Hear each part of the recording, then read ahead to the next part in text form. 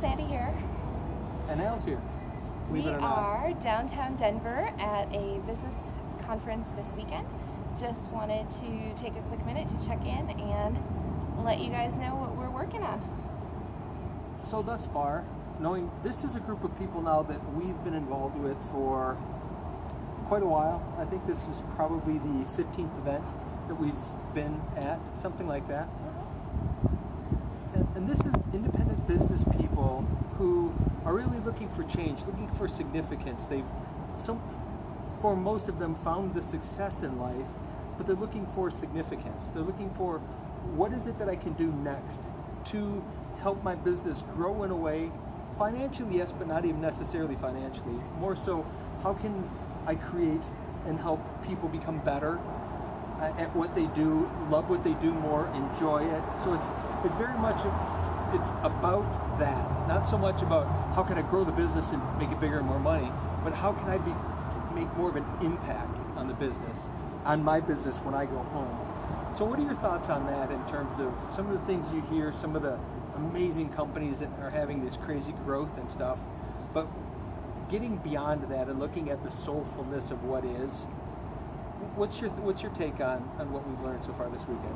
Well, every time I come to an event like this, I'm reminded to think bigger. And today we were talking a little bit about what would you do if you had a magic wand. And that's one of the big things that I think when we get onto autopilot, we forget that we can create any reality that we want to by just thinking big enough. So it's sometimes making goals, sometimes setting those intentions, but it's just having that initial thought of what could something become. And it was really fun. Today we were asked up on stage to share the story of how we view storytelling in the pool industry to gain some of the recognition and the articles and things like that. So we told a little bit of our Certain Way. We had a little soft launch of our book, Our Certain Way to Building Our Legendary Pool Business, which was fun as well. It seemed to be quite a popular topic with the members that are here today. So that was really fun. So I think I'm reminded that people do get up at these events to be inspiring, and they're just simply telling their story of what they're doing. And then by nature, then you become inspired. And then sometimes if your story gets to exciting parts like ours has, then we were asked up to tell part of our stories as well. And I think that's what's really important with this particular event is people just telling real life stories of real life stuff that's happening versus many conferences are hire a professional speaker to come in and blab about whatever and act an expert, but not necessarily having done it, but just researched it. Here it's people doing it that are experts in their own right for having done it. They're not experts for presenting it, which doesn't matter. They're the doers of it, and then they happen to share. And I think that's a real powerful piece for me, is it's not about how you present, but more what's the content of your presentation. And knowing that it's important to be able to tell a good story. You could have great experience, great everything, but not be able to tell the story well, and you've diminished everything that it is. So it's a balance between experience, which you have to have experience to tell a good story that are really impactful. But then you also, I think, and that's what video has done so well for us, is you have to get good at telling that story. And for me, I know, and several people have talked to me about that this weekend, is that they finally are starting to understand that by using video to tell story, we get better at telling story. And I think that's really important. Definitely. Well, the other thing to remember too is as you develop video, and we say this to a lot of people, and I think it falls on deaf ears a lot of the time. Yeah. People say, well, it's too much for me. I don't really quite believe you. Sure, it worked for you. It's not going to work for me.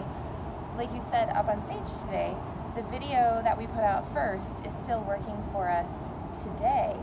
And I was reminded of that when I was having a conversation with Dan Kraus earlier today. He said, we're putting all this technology together for Red, and we haven't applied it to our own business. And he said until he read Brett Blair's book where he mentions us, and then when he heard more from us today, like he had no idea that this is what we did. And he didn't understand us. So sometimes I think when you put your message out there, somebody isn't going to hear it until they're in the position to kind of receive that message. So that's also why it's important to have it out there, because in this case I could say, yeah, we do this.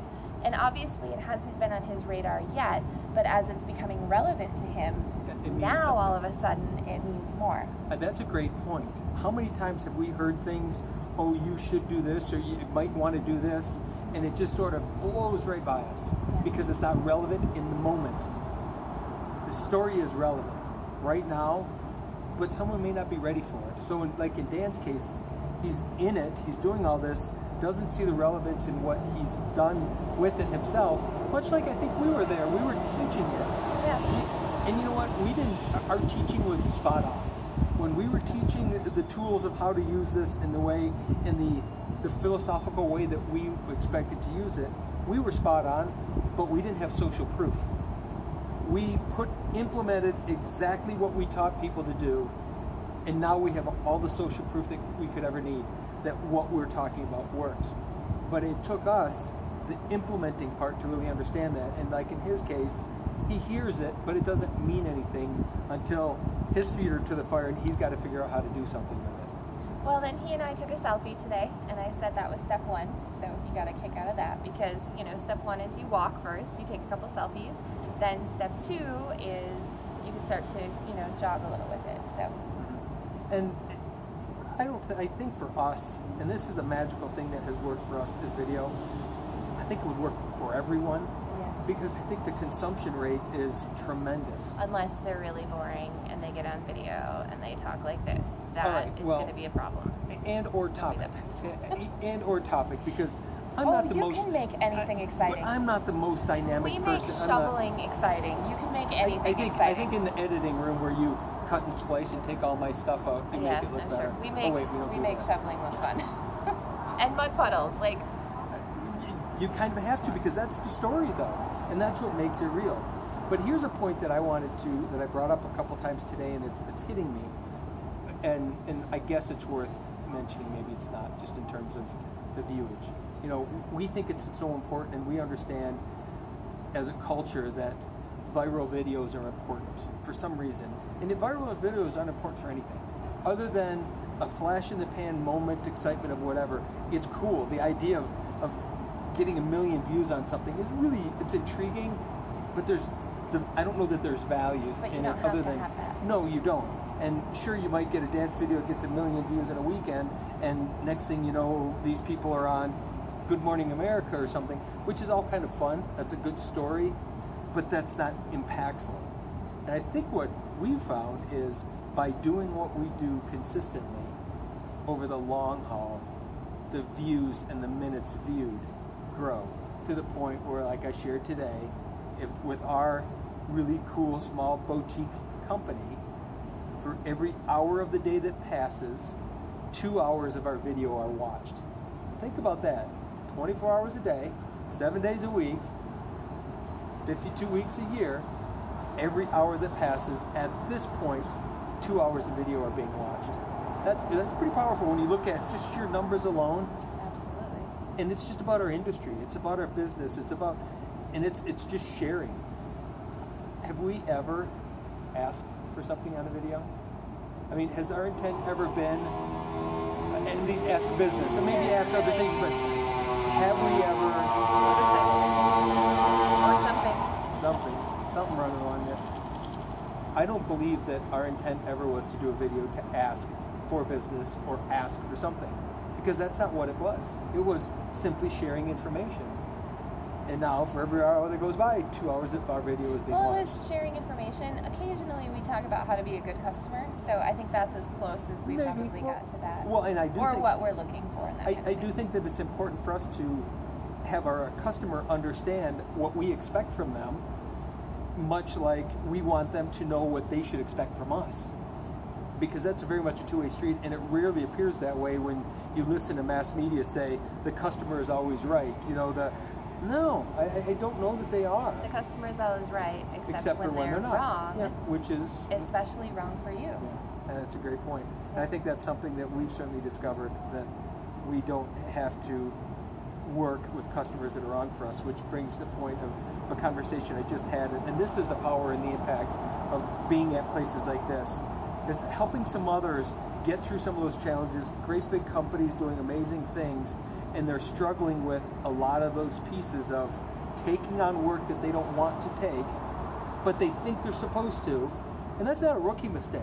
These are seasoned business guys that have really big businesses doing millions and millions of dollars. The machine is moving in a direction, you have to feed so much to it to keep it going. And there's a fear in not feeding it, but recognizing, which I think was a startling moment for us, that if we were taking work that we didn't enjoy or that wasn't profitable or didn't work for us, we couldn't be ready for the work that was fun, that was enjoyable, that was profitable.